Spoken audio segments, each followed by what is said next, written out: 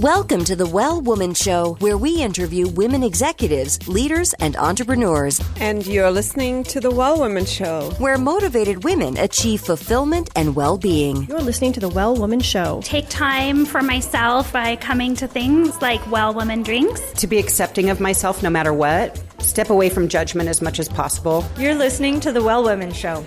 You're going to be in for a good ride. I don't regret anything. Everything I've ever done, I've learned from it, one way or another, good or bad. Being a little bit selfish for yourself, put your own oxygen mask on first and then give what's left. I'm a woman. I would prefer to tell my own story. My story, though it's very personal, is universal. You're listening to the Well Woman Show. And now your host, Giovanna Rossi. Hi, Giovanna Rossi here, and welcome to another episode of The Well Woman Show, where I interview women leaders, executives, and entrepreneurs about their lives and their road to becoming and being who they are today. Are you at the top of your game professionally, but feeling burned out, or finding it hard to focus on your goals, or unfulfilled personally? Or are you in transition, simply juggling so many things you find it hard to take care of your own needs? Well, you're not alone. We all need to activate the 4 universal superpowers. These are the internal strengths and abilities we all already have but don't use all the time. Superpowers can be cultivated, and they include awareness, intuition, action, and acceptance.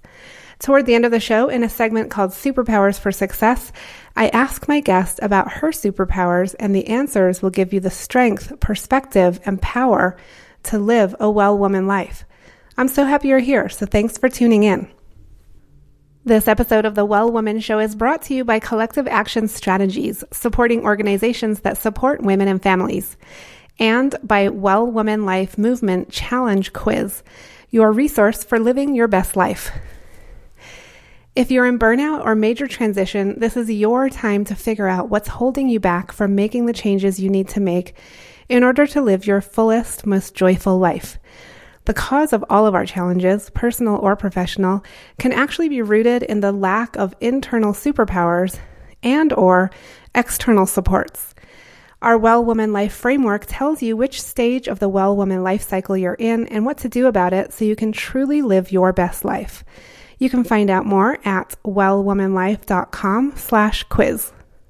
I'm so thankful for support from Natural Awakenings magazine in New Mexico, a monthly green, healthy lifestyle publication, and for support from High Desert Yoga, promoting optimum physical health, clarity of mind, and spiritual inspiration for all. Hello, well women. How are you? If you're new to the show, welcome. If you're returning, then welcome back. It's good to be with you. We just had our 4th annual Superpower Retreat and in amazing New Mexico with fabulous speakers, just truly powerful and amazing. And we also just had the first Women's Leadership Summit, which I co-hosted and co-presented with our local business journal in New Mexico, the Albuquerque Business First. So that was super exciting. And today on the show, I'm going to interview one of the keynote speakers from the Women's Leadership Summit. So I want to give you a few stats, though, just to prepare you for this interview. And those are very interesting to consider when we think about women in leadership. While women are half the population and earn about half of all law and medical degrees and represent half of the college-educated workforce, according to the Pew Research Center data on women leaders, the share of female CEOs of Fortune 500 companies topped just 5% for the first time in the first quarter of 2017, with 27 women heading major firms. That's 27 women, not 27%. As recently as 1995, there were no female CEOs on the Fortune 500 list. The share of women sitting on the boards of Fortune 500 companies is also low, though it has more than doubled from 9.6% in 1995 to 20.2% in 2016. And according to the Center for American Progress, as recently as 2016, 43% of the 150 highest earning public companies in Silicon Valley had no female executive officers at all. And we know that women in top U.S. political roles and academic leadership are also lagging, with numbers well under what would be considered equal representation. In order to understand the challenges women leaders face and provide tools and resources to grow female leadership, Well Woman Life co-presented the first Women's Leadership Summit with Albuquerque Business First earlier this week. On the show today, I interview one of the keynote speakers at the summit, the new CEO of Christus St. Vincent, Lillian Montoya. Montoya is the first female in the position. We talk about her leadership style, her confidence, and her vision while getting to know her personally during the Superpowers for Success segment. Lillian Montoya is a seasoned operations professional with extensive leadership experience spanning 25 plus years in the public, private, and nonprofit sectors, consistently orchestrating sustained advantages in the face of uncertainty and resistance. She's the new president and CEO of Christus St. Vincent, a Santa Fe-based not-for-profit healthcare system serving more than 300,000 people in 7 counties, employing more than 2,200 physicians and associates, and nearly $400 million in annual revenue. You can find out more information about this show and all the links that we mention at wellwomanlife.com/133show. You can also continue the conversation in the Well Woman Life community group at wellwomanlife.com/Facebook. The Well Woman Show is thankful for support from Natural Awakenings magazine in New Mexico and High Desert Yoga in Albuquerque. Now to my interview with Lillian Montoya. I'm speaking with Lillian Montoya, and I'm at Christus St. Vincent with her. Welcome to the show. Thank you for having me. I'm glad to be here. So, Lillian, you actually have worked here for a number of years, but you've recently been named the new CEO. That's correct. I've been on the team now for about 5 years, was on the board prior to that for about 3, and I've been now the CEO for about 3 months. Okay, 3 months, so you're still getting used to it. I mean, that's really not that long. No, it isn't, and but at the same time, since I've been in the organization as long as I have, it's not unfamiliar to me what a great opportunity and a great honor it is to take on this responsibility. Okay, so let's talk about that. What is the opportunity and what are you excited about? So a big part of what we have been focusing on for the last 5 years, in addition to improving clinical quality and creating a great patient experience, is to create a workplace environment that allows our people to do their very best work. So we have focused on all those tools and resources that allow your associates, and we have 2,100 of them, to bring their very best self to work, whether it's professional development, coaching around leadership, or coaching around the soft skills about how to care for patients and families that come into our into our doors of the hospital. Okay, so you're really focused on supporting your teams and supporting the workforce and the infrastructure. And I know you just received the Best Places to Work award, and also you're a family-friendly business, meaning you have certain family-friendly policies in place. Do you want to speak to that? Like, which ones are you most proud of? I think for me, it is the whole package of what we're creating. So when I talk about creating this workplace environment that allows people to do their very best work, it's fundamental because that is a leading indicator. Our success in that space is a leading indicator for what patients will experience when they get care here. I do believe that if you create that environment that allows people to do their best work, set clear objectives, recognize and celebrate achievement, you create joy in the workplace. And when you create joy in the workplace, they treat family better and patients better. They're nicer to their colleagues. They go home and they're nicer to their family, and it gives them that energy that they want to get up the next morning and start all over again. And to get this wonderful acknowledgement for Best Places to Work, that came from our associates. They had to do the survey. They had to fill it out and express their opinion about what it meant to work here. But we survey our associates annually.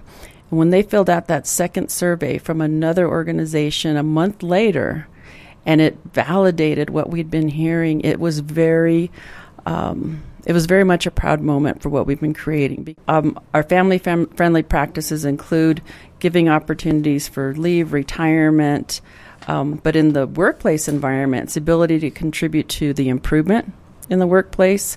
We have our leaders round and visit with our associates either monthly or bi-monthly for just their full 15, 30 minutes of a meeting just to talk about how is it going, how are you doing?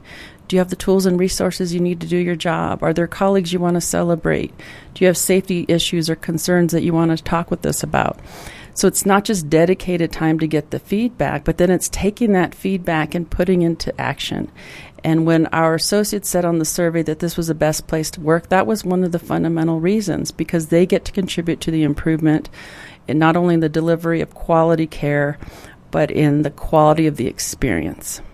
And we know from our research and from speaking with business leaders in the state and elsewhere that when we support employees to be able to balance their work and their life and through different family-friendly policies that you talked about, we know that employers then are able to retain and recruit highly qualified employees. So that must be part of your consideration as well. Absolutely. It's a resulting benefit of doing the right thing. So for our organization, our turnover rate is about 10% just in general. When you look at healthcare turnover rates across the country, they're between 15% and 17% per year. So we are doing better than most health systems in the country. But in terms of Krista's Health, we're doing the second best in of the 40-plus hospitals in terms of retention. Because all those things, you can recruit people. You certainly can. You can put a competitive package together. You can put a bonus together to bring people on board. But if you're going to retain them, you need to create a whole environment that allows them to feel supported, and not just by the organization, but by the very colleagues they get to work with every day. So one example of an initiative we have in place, and it's worked quite well for us, is a peer interviewing process. So we started it about 3 years ago, and we required it about a couple of years ago. And what that means is our highest performers in the organization, they get to select the candidate that they're going to welcome to the team when there's a vacancy. So candidates are interviewed by their future colleagues, and those colleagues decide whether or not they fit the team. They want to make sure that they're bringing on board folks that are in alignment with our core values, that bring that same strong work ethic, that bring a desire to focus on improvement, and are fun. And so by creating the opportunity for folks to pick their future colleagues, it's improved our retention rate. I think it's led to results in many other areas, including our focus on reducing harm, or focusing on zero harm, our efforts to improve the overall patient experience. I mean, as you know, when folks come to the hospital or a clinic, they're coming at their most vulnerable time when they need to be healed. They're expecting that we're going to heal them. That's what we do. But when you're nice to them, that's always that really wonderful thing that makes the care experience even better.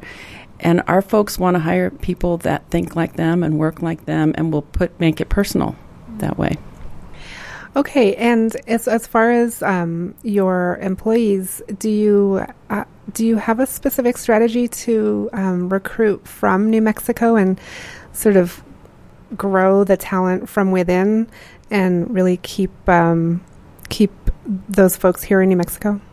So we have internal and an external strategy. Internally, we create a pipeline of opportunity for our folks that come into the team. I tell, when I'm at new employee orientation every 2 weeks, I remind the group that they're joining a team of 2,100 other people, that we have more employees in this organization than the City of Santa Fe government has, which means that they have opportunities to start one place and end up somewhere else over time.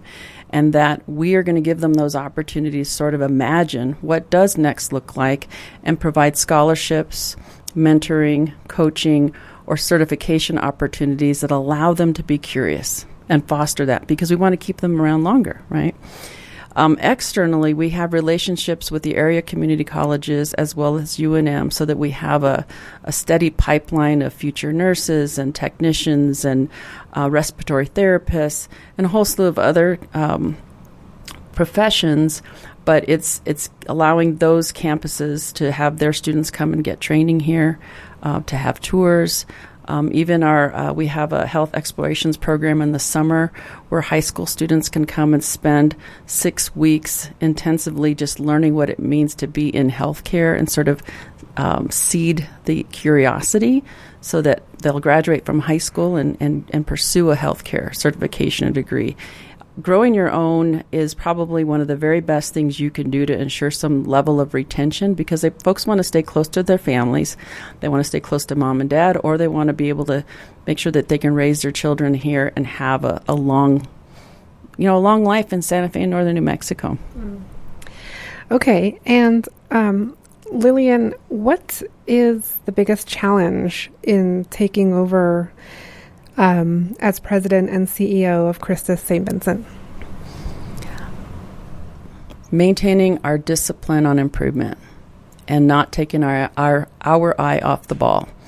And as a leader, it means for me to remain very engaged, not just in being in that moment and in the conversations as I talk to individuals and groups within the organization, but being very present as I round and just take the time to get to know and understand people's stories, concerns, and I make it my number one issue because we've gotten this far in our improvement journey because of that engagement, and our folks know and feel like this is just a much larger family and we're accountable to each other. And for me, it means having that responsibility to be accountable to my team of 2,100 people by being visible and able to answer their questions and provide guidance and direction. And what is the improvement that you're talking about? Is that improvement, I'm assuming in all areas, but improvement in health outcomes? In a number of areas. So if I start with zero harm culture, that's been our number one focus in creating ensuring an environment where patients feel safe when they come to the hospital. So we track the data on infection rates and falls and a whole slew of areas that allow us to understand how well are we doing in keeping people safe. And we are in the 90th percentile compared to hospitals around the country in our safety factor. So and it wasn't the case 5 years ago. When I talk about associate engagement, 5 years ago, what I would characterize as that happiness factor, that from that annual survey, it was in the 19th percentile. And now we're exceeding the 54th percentile, which means that we're doing better than 54% of the hospitals in this country in engaging our employees in the way of work.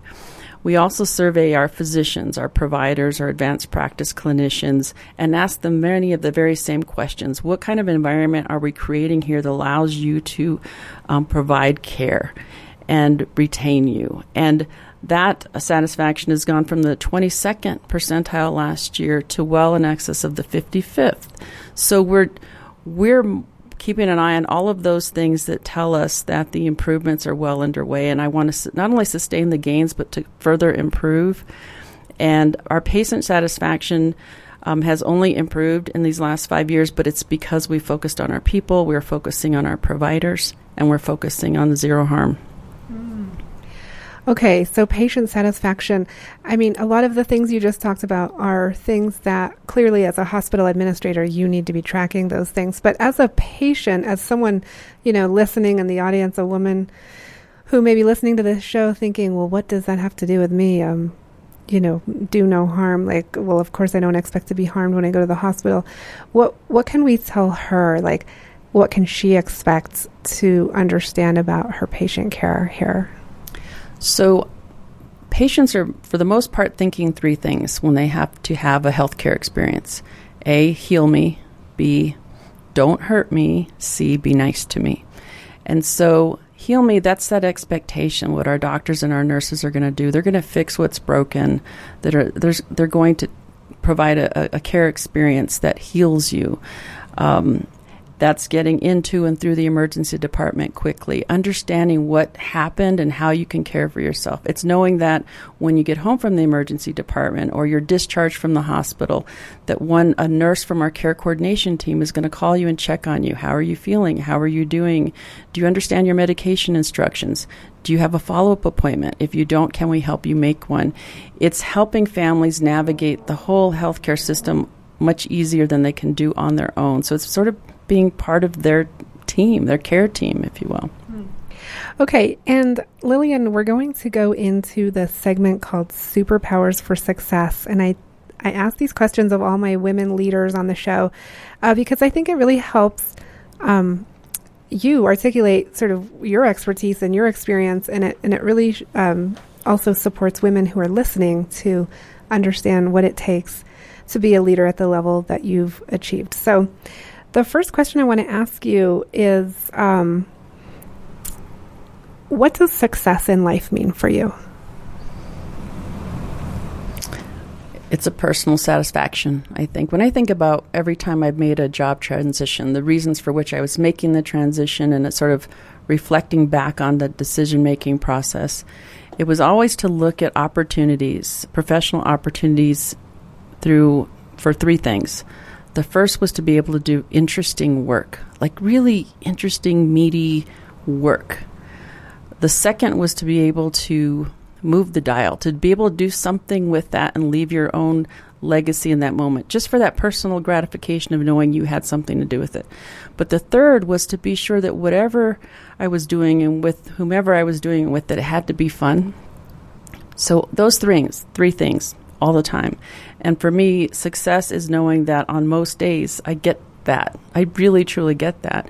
And when I reflect on the past job experience going into the next one, is really more about what did I learn about myself from that last job experience that I want to do differently or better in the next phase, and really assess.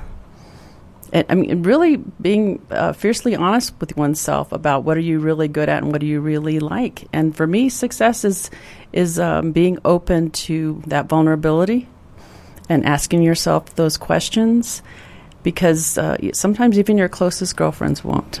Mm-hmm. And that leads me nicely into the next question, which is, when did you know you were really good at what you do? Ooh, that's a hard question. I think in the moment I know I'm really good at that one thing I'm doing in that moment, when I can see the light bulb go off above someone's head. I see it. I can see that sparkle. I can see the blink, and I know that they had their moment, that aha of, oh, I got this. This is mine to own and drive, and you're here to help me figure it out. That's my moment. I can see it in a group, and I can see it one-on-one when it happens. So you're describing some of the traits of a good leader, which is another question I was going to ask you. So what makes a good leader, do you think? Oh, that's many things. I think it's being a listener. I think it's being curious. It's seeking first to understand. Most definitely. It's about authenticity and personal engagement in each relationship. It's honoring where people are in their moment, meet them where they're at, and recognizing when organizations or people are not at their readiness place for something that's next. It's about recognizing in a particular moment in time the possibility, either in a person or an organization, and being ready to engage and drive and help them own the outcome. It's honoring your commitments. It is a lot about honor. It's about honor and respect. Okay, and when you've had a really big leadership challenge to where you've thought, what am I doing? Like, this is terrible. How am I ever going to overcome this? And we've all been there. What was that like, and what did you do to overcome it? I've gotten better at that. I think in my early years, I didn't have a lot of patience for drama. I think over time you figure out how you can navigate it better.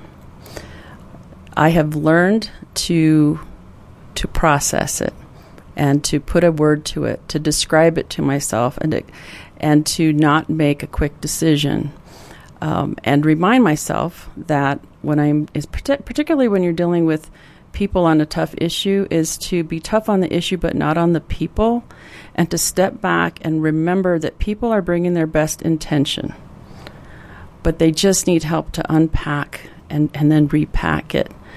And so it sometimes I've really had to become quite patient around, just wait 24 hours before I tackle it. But I remember in my early days of dealing with conflict, and you just get in that moment and you just want to blow, and you can't do that as you become more responsible for more people and bigger organizations. And it doesn't even matter if it's big or small. It's the more complex it gets, is to just be patient, really look at all of the variables. And I'm not excellent at it yet. I'm still learning, but I've learned to not act too quickly. So that's great advice and tips, and that requires a level of practice so that you can call on that skill of patience and reflection and not overreact right away. So that takes, I think, experience and wisdom and practice, right? It does, and it's funny because I've had a few of these little things to deal with in the last couple of days, and someone said to me this morning, "Aren't you angry?" And I said, inside I'm a roaring volcano. I'm pretty angry, but, I'm processing it. At the end of the day, you're working with human beings, and you just have to step back. And there's some moments in here you just want to laugh about, and you can't even believe you're seeing it or hearing it.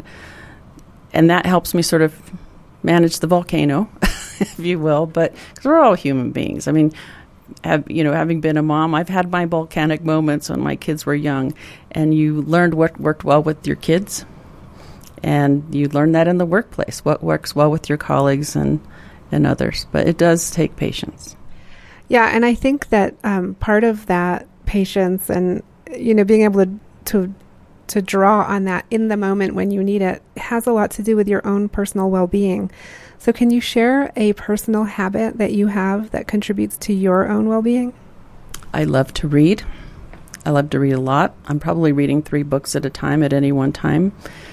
I make time to just have quiet, because sometimes the days are just so filled with stuff, and I love it. My energy is fueled by having conversations and being around people.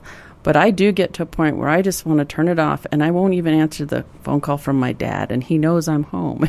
So it is just knowing when it's okay to just turn it off and giving yourself that permission to do that and just be in your own space.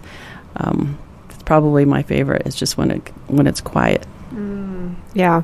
I talk about that a lot in the Well Woman life cycle. We have 4 stages of the Well Woman life cycle, and one of them is where you just kind of go quiet. You just stop. Yeah, just be. And you don't have to push, and you don't have to be forcing things and making stuff happen. You can just be. So, Lillian, what superpower did you discover you had only to realize it was there all the time? Well, that's a very good question. I think that, very often, most of my life, I think, and I think many women would understand this, we always think we need to be an expert at everything to be able to be good at something. And it took me a while to understand sometimes you just need to know a little bit about a lot of things, and you only need to go deep when you're in that moment of needing to go deep. And giving yourself permission to not be the expert. And the superpower is that, recognizing that you don't have to know everything, but you can surround yourself with people that can help fill in the gaps, and it's okay. And being open to that. And that's a hard thing to do. That's a very hard thing to do. Ooh, I love that. That might be an original. A lot of times I hear the same kinds of things when I ask that question, so that's a cool one. What advice would you give your 25-year-old self?